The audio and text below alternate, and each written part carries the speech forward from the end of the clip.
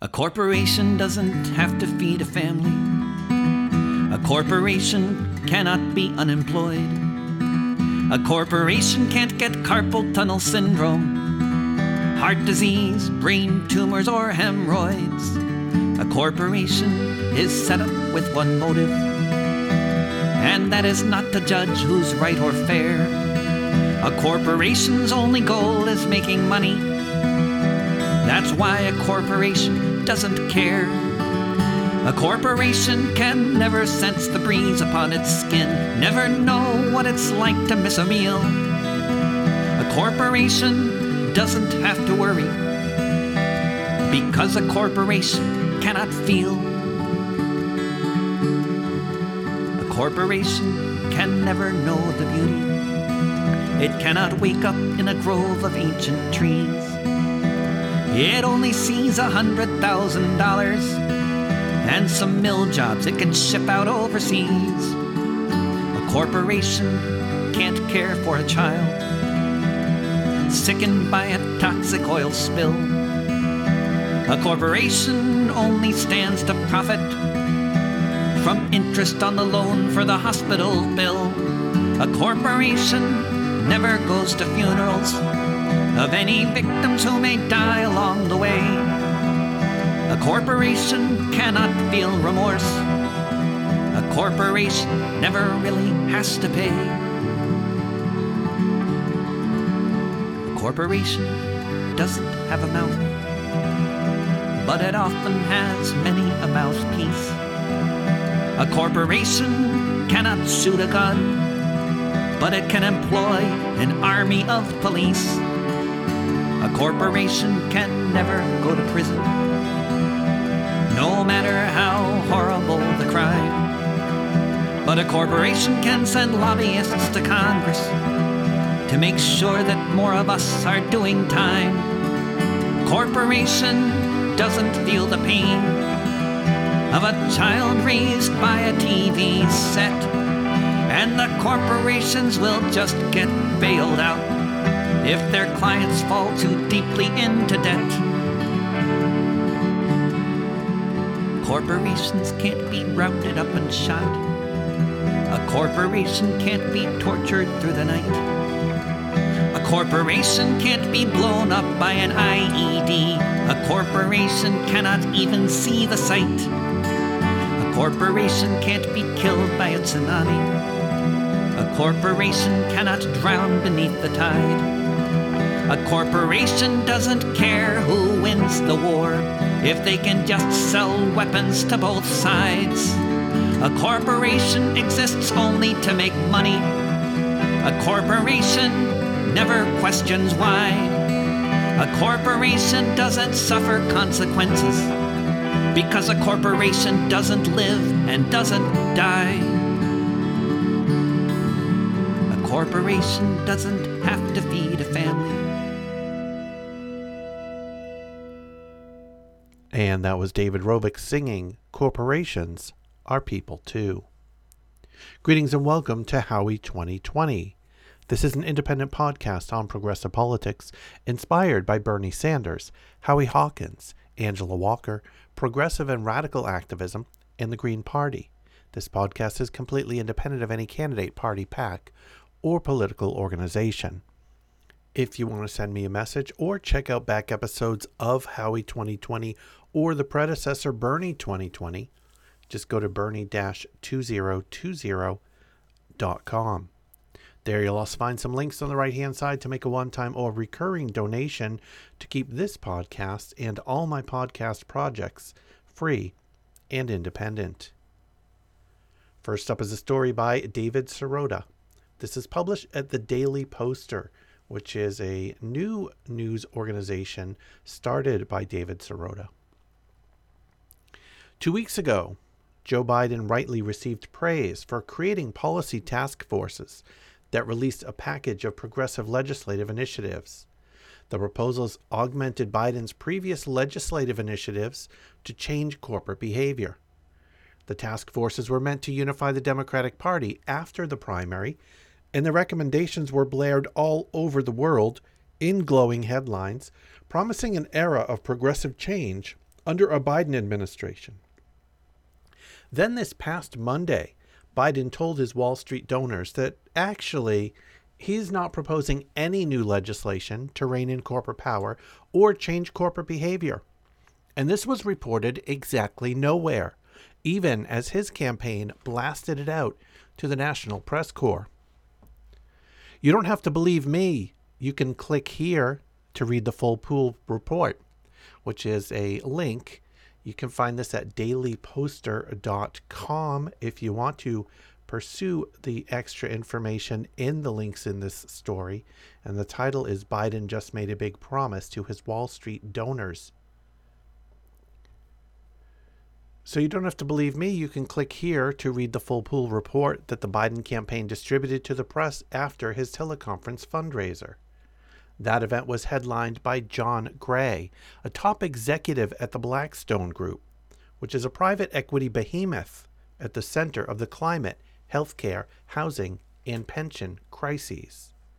Blackstone executives had already donated $130,000 to the Biden campaign and $350,000 to a super PAC supporting him. Here's the relevant section reviewing what Biden said. Second question, again from Mr. Gray, who noted that there are, quote, a bunch of business leaders on the line. What do you think is essential to get this economy rolling again? I come from the corporate state of America.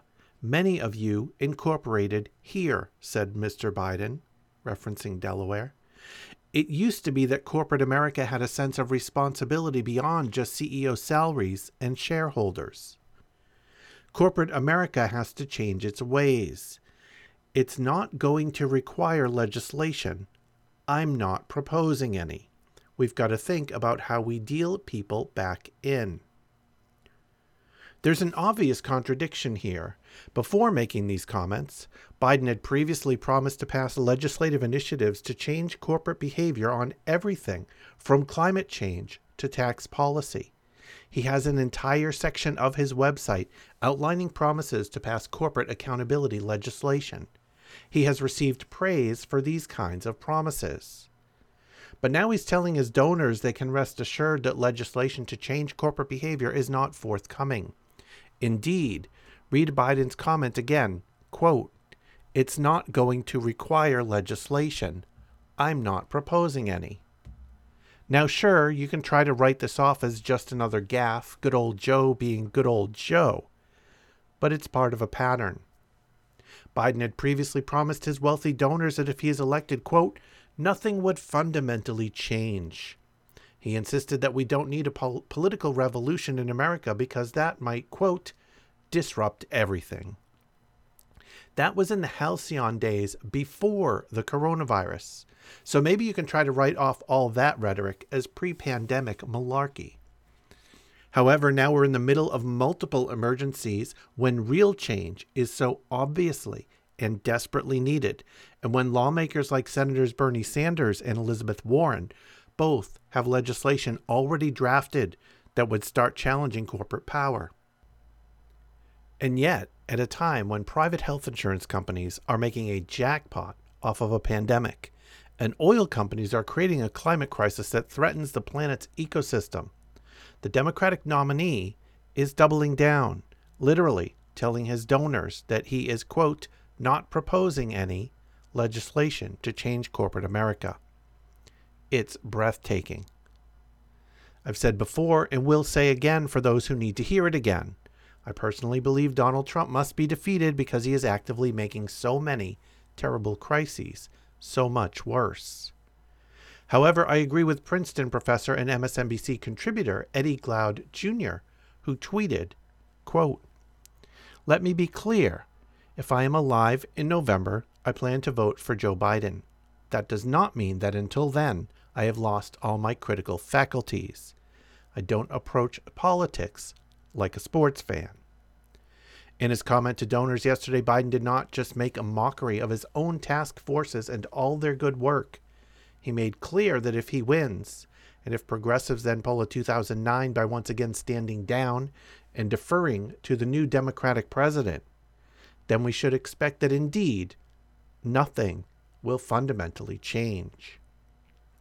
And if nothing fundamentally changes during the next Democratic administration, it's a good bet that everything will fundamentally change for the worse in our economy, our society, our politics, and our world.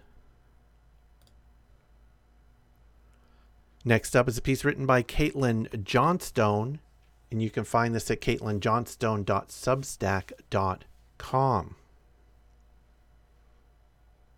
Journalist Glenn Greenwald has made major waves throughout mainstream and alternative media by resigning from The Intercept, an outlet he co-founded in 2014, with the stated mission of holding power to account with the power of unrestricted journalism.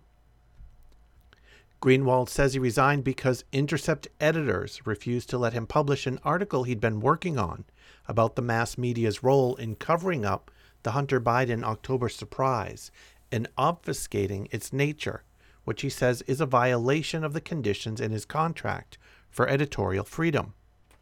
He also published part of the email exchanges he'd been having with the editors in the lead-up to submitting his notice of resignation. The email exchanges make it fairly clear that Intercept editors were holding Greenwald's analysis of the allegations against Joe Biden and his family to a much higher evidentiary standard than they hold any journalist who wants to criticize Trump or promote flimsy Russia conspiracy theories on the platform, and generally creating pressure and inertia to remove anything in the article that might hurt Biden's election chances. Journalist Matt Taibbi has his own article out on Greenwald's resignation, which contains more information on the email exchanges, and which is very much worth reading. More revealing than the emails is the information which Greenwald shares in his Substack article about his resignation, saying The Intercept has been deliberately opaque about those who were responsible for the Reality Winner debacle and the actions they took which led to her arrest when leaking NSA documents to the outlet. Greenwald claims editors rushed the publication of the leaks, quote, because they were eager to prove to mainstream media outlets and prominent liberals that The Intercept was willing to get on board the Russiagate train, and says their silence has allowed the blame to fall on him for Winner's imprisonment despite his having nothing to do with the ordeal. Greenwald also reveals that The Intercept refused to report on the daily proceedings of the Julian Assange extradition hearing, quote, because the freelance reporter doing an outstanding job was politically distasteful.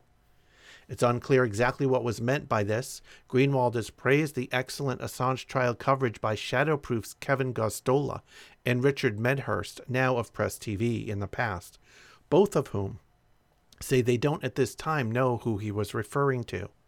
Regardless of what he meant, refusal of a media outlet whose motto is fearless adversarial journalism to cover the single most important journalistic freedom case in the world is outrageous on its face. The Intercept editors called Greenwald's criticisms, quote, a grown person throwing a tantrum in a remarkably snarky statement on their website, claiming on what appears to be no basis that their co-founder was, quote, attempting to recycle the dubious claims of a political campaign, the Trump campaign. We have the greatest respect for the journalist Glenn Greenwald used to be, and we remain proud of much of the work we did with him over the past 6 years, the editors wrote. It is Glenn who has strayed from his original journalistic roots, not The Intercept.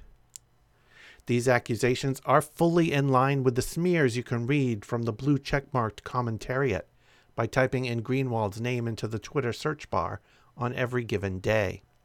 Establishment spinmeisters have been painting Greenwald as a closet Trump supporter who stumbled his way into useful idiocy for the Kremlin ever since the award-winning journalist began questioning the establishment Russia narrative.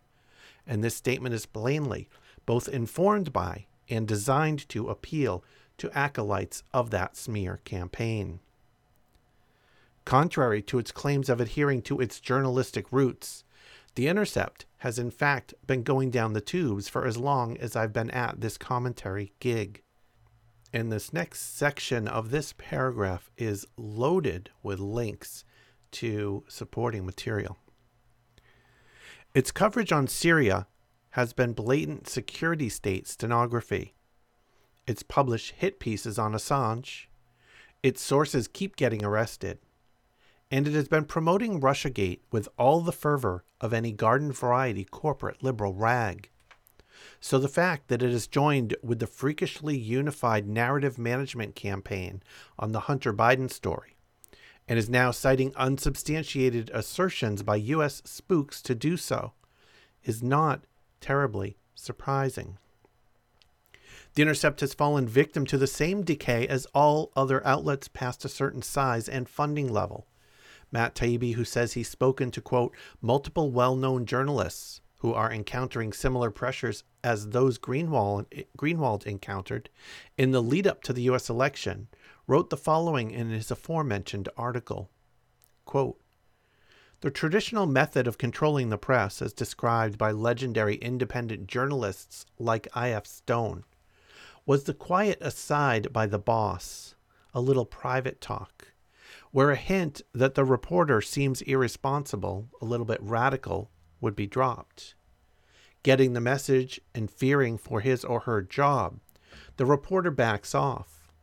Or in cases like the Iraq War run-up, the strategic dismissal or unhiring of a big name with the wrong views, like Phil Donahue or Jesse Ventura, make sure the rest of the employees get the message. Greenwald co-founded The Intercept with this exact scenario in mind, building a structure where little private talks with bosses would never happen, and there couldn't be high-profile dismissals for ideological reasons. What he didn't guess at was that even in the atmosphere where managerial interference is near zero, a collective of independent journalists can themselves become censors and enforcers of official orthodoxies. In some cases, journalists will become more aggressive propagandists and suppressors of speech than the officials from whom they supposedly need to be protected. This is what happened with The Intercept.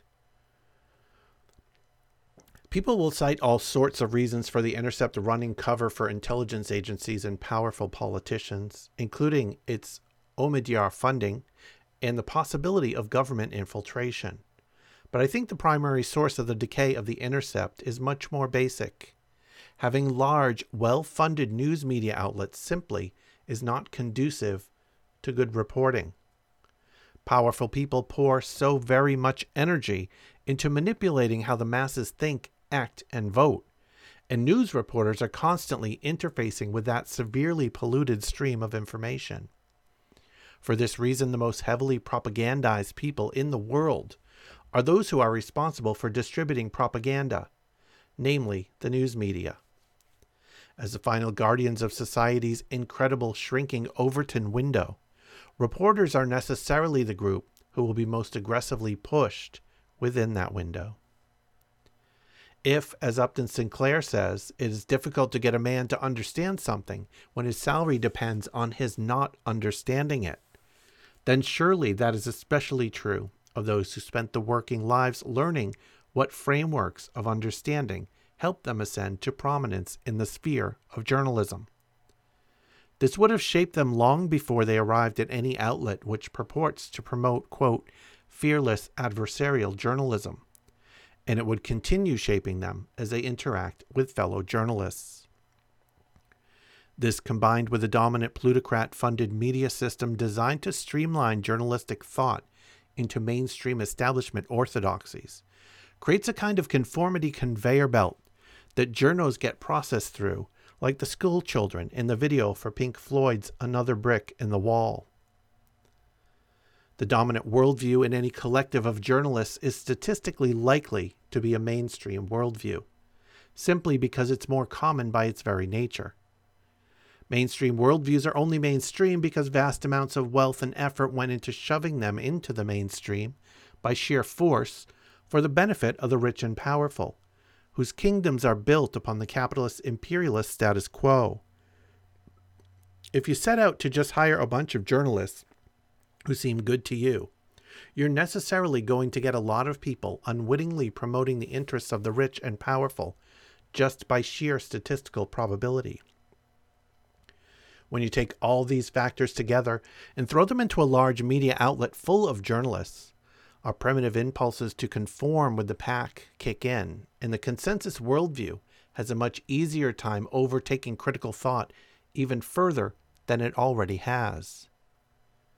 Additionally, when you gather news reporters together in a large outlet, you're going to attract the attention of powerful forces who have a vested interest in controlling how the news is reported.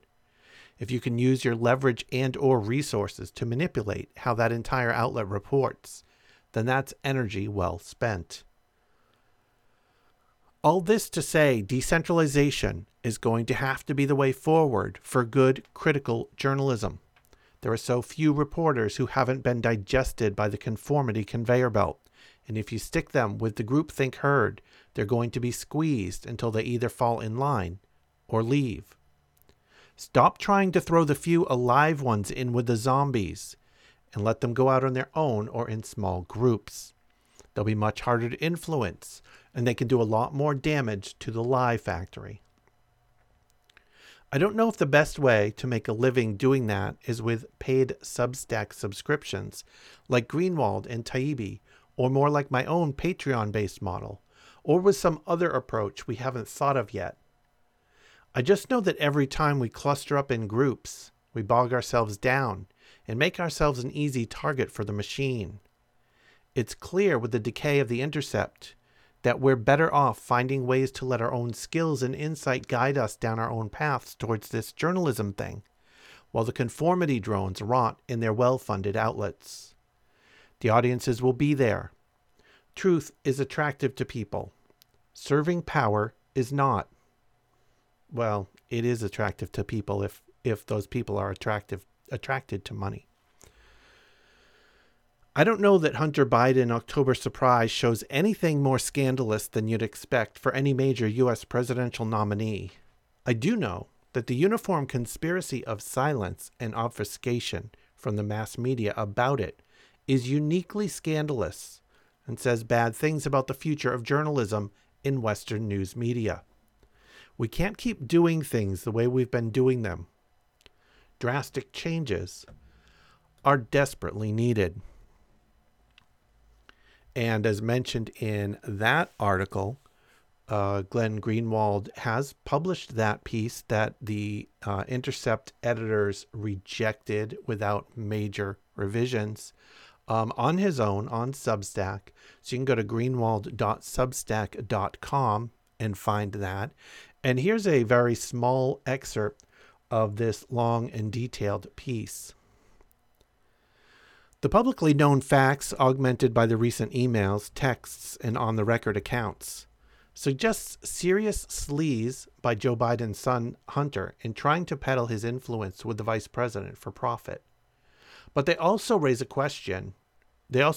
real questions about whether Joe Biden knew about and even himself engaged in a form of legalized corruption. Specifically, this newly revealed information suggests Biden was using his power to benefit his son's business, Ukrainian Associates, and allowing his name to be traded on, while vice president for his son and brother to pursue business opportunities in China. These are questions which a minimally healthy press would want answered, not buried, regardless of how many similar or worse scandals the Trump family has. But the real scandal that has been proven is not the former vice president's misconduct, but that of his supporters and allies in the U.S. media. As Taibbi's headline puts it, quote, with the Hunter Biden expose, suppression is a bigger scandal than the actual story. The reality is the U.S. press has been planning for this moment for 4 years, cooking up justifications for refusing to report on newsworthy material that might help Donald Trump get reelected. One major factor is the undeniable truth that journalists with national outlets based in New York, Washington, and West Coast cities overwhelmingly not just favor Joe Biden, but are desperate to see Donald Trump defeated. It takes an enormous amount of gullibility to believe that any humans are capable of separating such an intense partisan preference from their journalistic judgment. Many barely even bother to pretend. Critiques of Joe Biden are often attacked first not by the Biden campaign operatives, but by political reporters at national news outlets who make little secret of their eagerness to help Biden win. But much of this has to do with the fallout from the 2016 election. During that campaign, news outlets, including The Intercept, did their jobs as journalists by reporting on the contents of newsworthy, authentic documents, namely the emails published by WikiLeaks from the John Podesta and DNC inboxes, which, among other things, revealed corruption so severe that it forced the resignation of the top 5 officials of the DNC. That the materials were hacked and that the intelligence agencies were suggesting Russia was responsible does not negate the newsworthiness of the documents, which is why media outlets across the country repeatedly reported on their contents. Nonetheless, journalists have spent 4 years being attacked as Trump enablers in their overwhelmingly democratic and liberal cultural circles. The cities in which they live are overwhelmingly democratic, and their demographic, large city, college-educated professionals, has vanishingly little Trump support. A New York Times survey of campaign data from Monday tells just a part of this story of cultural insularity and homogeneity. Quote, Joe Biden has outraised President Trump on the strength of some of the wealthiest and most educated zip codes in the United States, running up the fundraising score in cities and suburbs so resoundingly that he collected more money than Mr. Trump on all but 2 days in the last 2 months. It is not just that much of Mr. Biden's strongest support comes overwhelmingly from the 2 coasts, which it does. Under Mr. Trump, Republicans have hemorrhaged support from the white voters with college degrees and zip codes with a median household income of at least $100,000. Mr. Biden smashed Mr. Trump in fundraising $486 million to $167 million, accounting for almost his entire financial edge. One Upper West Side zip code, 10024, accounted for more than $8 million for Mr. Biden. And New York City in total delivered $85.6 million for him, more than he raised in every state other than California. Wanting to avoid a repeat of feeling scorn and shunning in their own extremely pro-democratic anti-Trump circles, national media outlets have spent 4 years inventing standards for election year reporting on hacked materials that never previously existed and that are utterly anathema to the core journalistic function. The Washington Post's executive editor Marty Baron, for instance, issued a memo full of cautions about how Post reporters should or should not discuss hacked materials, even if their authenticity is not in doubt. That a media outlet should even consider refraining from reporting on materials they know to be authentic and in the public interest because of questions about their provenance is the opposite of how journalism has been practiced. In the days before the 2016 election, for instance, the New York Times received by mail 1 year of Donald Trump's tax returns, and, despite having no idea who sent it to them or how that person obtained it, was it stolen or hacked by a foreign power? The Times reported on its contents. When asked by NPR why they would report on documents when they do not know the source, let alone the source's motives in providing them, 2-time Pulitzer Prize winner David Barstow compellingly explained what had always been the core principle of journalism. Namely, a journalist only cares about 2 questions. Are documents authentic? And are they in the public interest? But does not care about what motives a source has in providing the documents or how they were obtained when deciding whether to report on them. The U.S. media often laments that people have lost faith in its pronouncements, that they are increasingly viewed as untrustworthy, and that many people view fake news sites as more reliable than established news outlets. They are good at complaining about this, but very bad at asking whether any of their own conduct is responsible for it.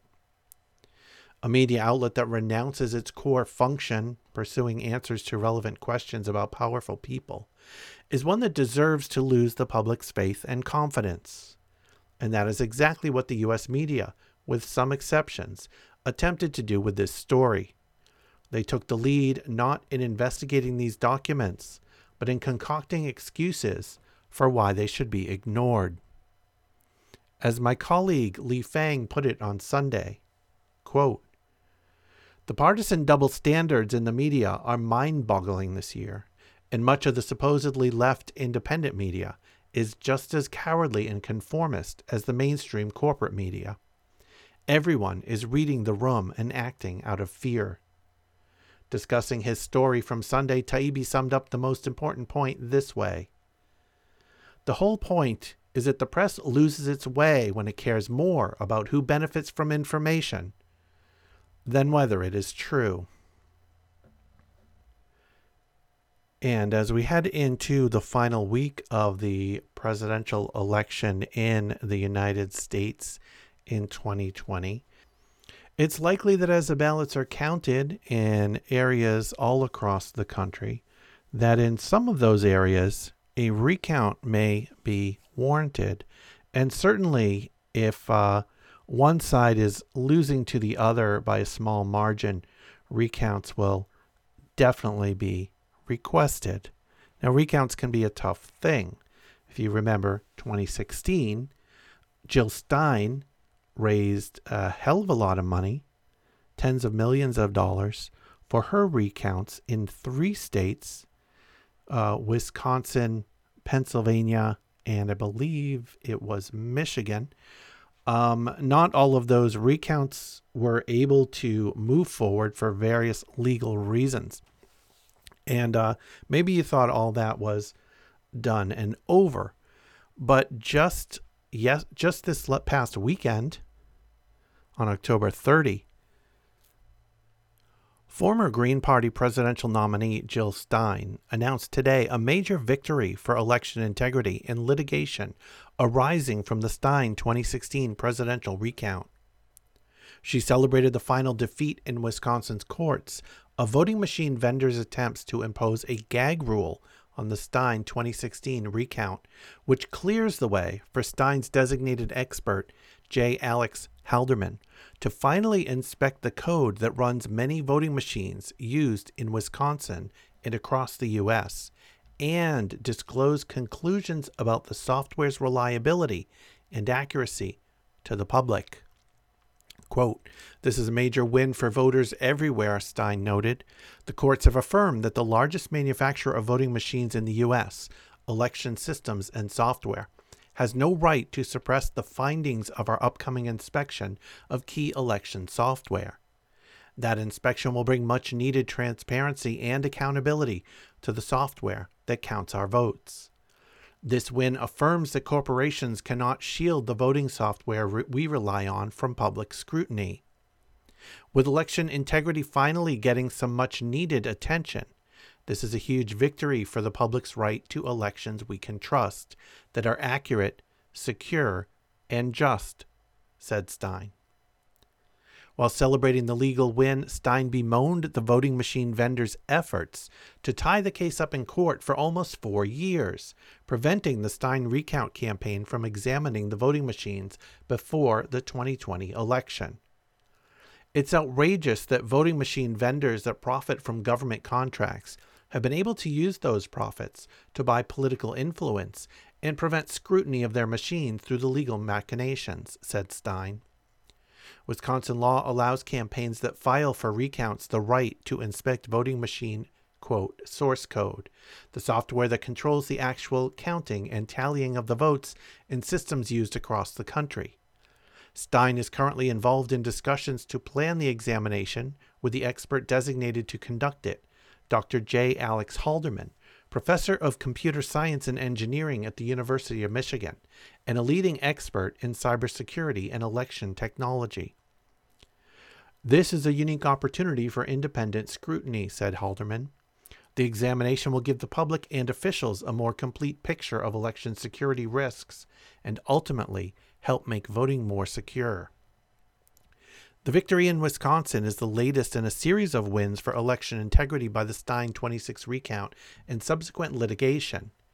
In 2018, Stein settled her recount lawsuit with the state of Pennsylvania for a guarantee that the state would replace all paperless voting machines with systems using voter-verifiable paper ballots by 2020, and in 2022 would introduce post-election risk-limiting audits to verify the vote before results are certified.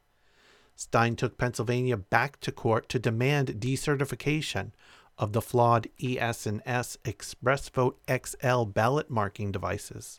And while the court ultimately ruled against decertification, the lawsuit played a role in dissuading several counties from purchasing the machines. Stein's recount litigation in Pennsylvania struck a critical blow against the use of paperless direct recording electronic voting machines and brought up-to-date election integrity practices to a state that has been among the worst in the nation. The 2016 recount in Wisconsin, while it did not include a full hand recount of all counties that would be needed to truly verify the result, did bring unprecedented transparency to the state's vote counting process and led directly to the state decertifying of Optech Eagle voting machines that were observed miscounting ballots during the recount in Racine County. The recount produced a mountain of data which was analyzed by academics from MIT, Harvard, and the University of Wisconsin, and put to use by election integrity advocates in the Wisconsin Elections Commission to improve practices that had led to 1 out of every 170 votes originally being miscounted. The recount effort in Michigan, which was quickly halted by a Republican-appointed judge's ruling that Stein lacked standing to compel a recount, exposed glaring problems with Michigan's elections, including an improbable 84,000 undervotes in the presidential race, faulty machines concentrated in urban precincts that broke down in large numbers, and a provision in state law preventing the recounting of precincts where problems arose. In Detroit, more than 80 ballot scanners broke down on Election Day in 2016, and a whopping 60% of the precincts were ruled ineligible for recounting due to problems with the initial count. While the recount was quickly halted, the national attention on Michigan's failings galvanized the state to replace many of its faulty voting machines shortly after the 2016 election. This is a huge win for the voters everywhere who want elections we can trust, said Stein. Thanks and congratulations are due to our dedicated legal team, particularly Debbie Greenberger and Chris Mueller, in Wisconsin's litigation, as well as Ilan Mazel in Pennsylvania's, and the thousands of people who supported the recount as donors and volunteers. This win for democracy belongs to all of us. And finally for this episode is a piece published at commondreams.org. This is written by Jessica Corbett. Federal court ruling in Rhode Island suit targeting polluters called more evidence of the momentum behind climate accountability cases. In a major win for advocates of making fossil fuel giants pay for devastating climate impacts of their products, a federal appeals court ruled Thursday that Rhode Island's historic lawsuit against oil and gas companies should proceed in state court, where it was originally filed in July 2018. While there has been a fast-growing wave of climate lawsuits filed this fall, Rhode Island was the first state in the country to sue dirty energy giants, including BP, Chevron, ExxonMobil, and Shell, seeking to hold them accountable, quote, for knowingly contributing to climate change and causing catastrophic consequences to Rhode Island, our economy, our communities, our residents, our ecosystems. Rhode Island Democratic Attorney General Peter Nerona, who took over the suit from his predecessor, explained after a district court issued a similar ruling last year, the quote, the state's lawsuit contains no federal question or cause of action, rather contains only state law causes of action regarding damage to Rhode Island's resources that are better suited to resolution in the state courts. With its ruling on the Ocean States case Thursday, the U.S. Court of Appeals for the First Circuit now joins the 4th, 9th, and 10th Circuits in ruling that climate damages lawsuits brought against Big Oil under state law belong in state court, the Center for Climate Integrity noted in a statement. Big Oil has failed once again to move a climate damages case out of state court, where the companies are terrified of being held accountable for their deception, declared CCI Executive Director Richard Wiles. These fossil fuel companies knowingly caused the climate crisis that is engulfing the nation, and the people of Rhode Island deserve their day in court to hold the industry accountable. Quote, "This ruling is more evidence of the momentum behind climate accountability cases," added Wiles, as Big Oil now faces lawsuits for lying about climate change from more than 20 communities across the nation. Since 2017, 24 local or state governments, including Connecticut, Delaware, Massachusetts, and Minnesota, have filed similar suits, according to CCI. Whether those cases belong in state or federal court is a key fight between governments filing the lawsuits and the energy companies on the defense. The Climate Docket reported last week on the U.S. Supreme Court agreeing to weigh in on the city of Baltimore's case against fossil fuel companies to, quote, "decide if appellate courts can review certain lower court rulings related to whether a case will be heard in federal or state court," as the report explained. Quote, "Nearly all of the dozens of cases filed against the industry alleging it should be held accountable for its role in the climate change are wrestling with this issue of jurisdiction. The companies are fighting fiercely to have them heard in federal courts, which have traditionally punted climate-related cases to the legislative and executive branches of government. The municipalities want them heard in state courts, where they were filed alleging violations of state laws and where they believe they are more likely to win. While the High Court will not address the merits of Baltimore's case, whether the fossil fuel companies should pay for the damages caused by climate change, caused overwhelmingly by the burning of their products, the outcome of their jurisdiction decisions could have major implications for nearly all of the climate change-related cases filed since 2017. Any of the cases that are currently on appeal or that there's no recent appellate decision on could potentially be affected by this," said Sean Hecht, co-executive director of the Emmett Institute on Climate Change and the Environment at the UCLA Law Environmental Law Clinic. However, citing this year's wave of suits, Hecht added, "The fact that there have been new recent cases filed means to me that people are just moving ahead with these cases despite the procedural hurdles. These hurdles have been there since the beginning." And one of those hurdles has been cleared in Rhode Island, but more of those hurdles are still in the way.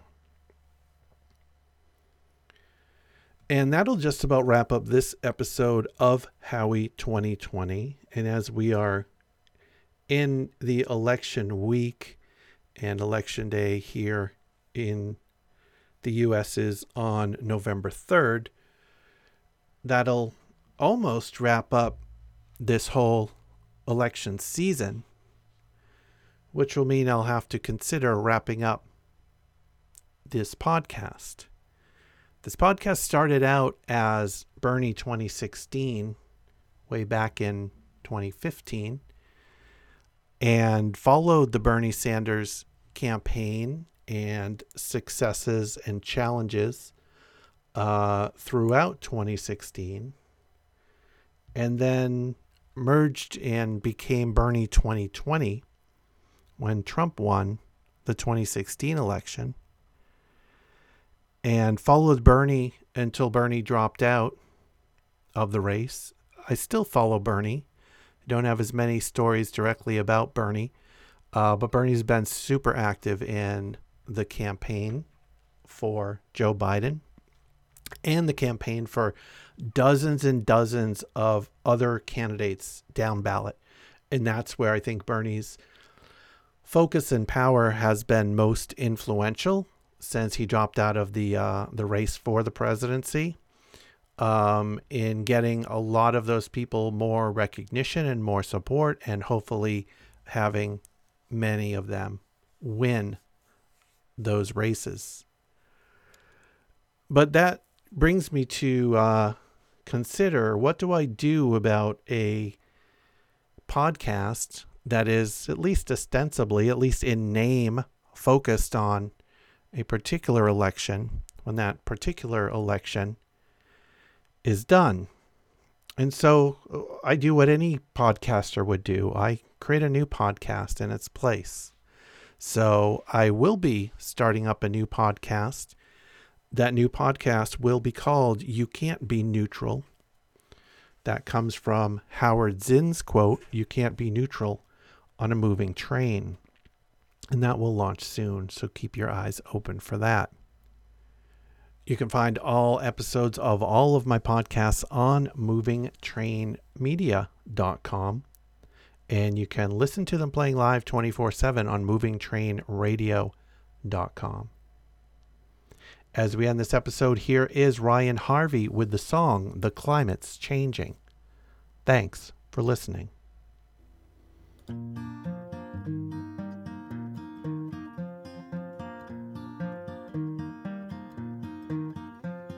The climate's changing, it ain't no joke. Log trucks rolling, plants pumping out smoke. Dried up soil on the clear-cut hills. Kids on the streets popping amphetamine pills. The smog's hanging over your head. They say pretty soon we could all be dead, 'cause it's changing. The climate's changing despite the claims. Toxic waste and acid rain. Empty rivers clear as day. Dead zone floating in the Chesapeake Bay. The oxygen is low. There's a great shellfish bay a while ago, but it's changing.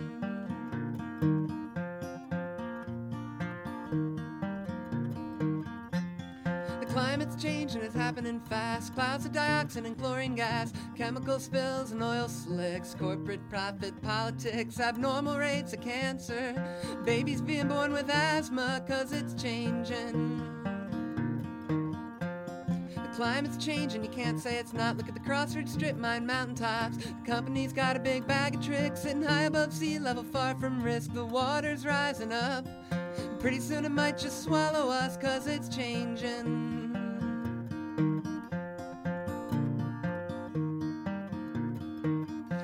The climate's changing, what you gonna do? Keep your eyes shut, just sit it through. Hope you don't live to see the day when the big one hits, like the scientists say. Well, we better change our ways, or we might as well just be digging our graves, 'cause it's changing.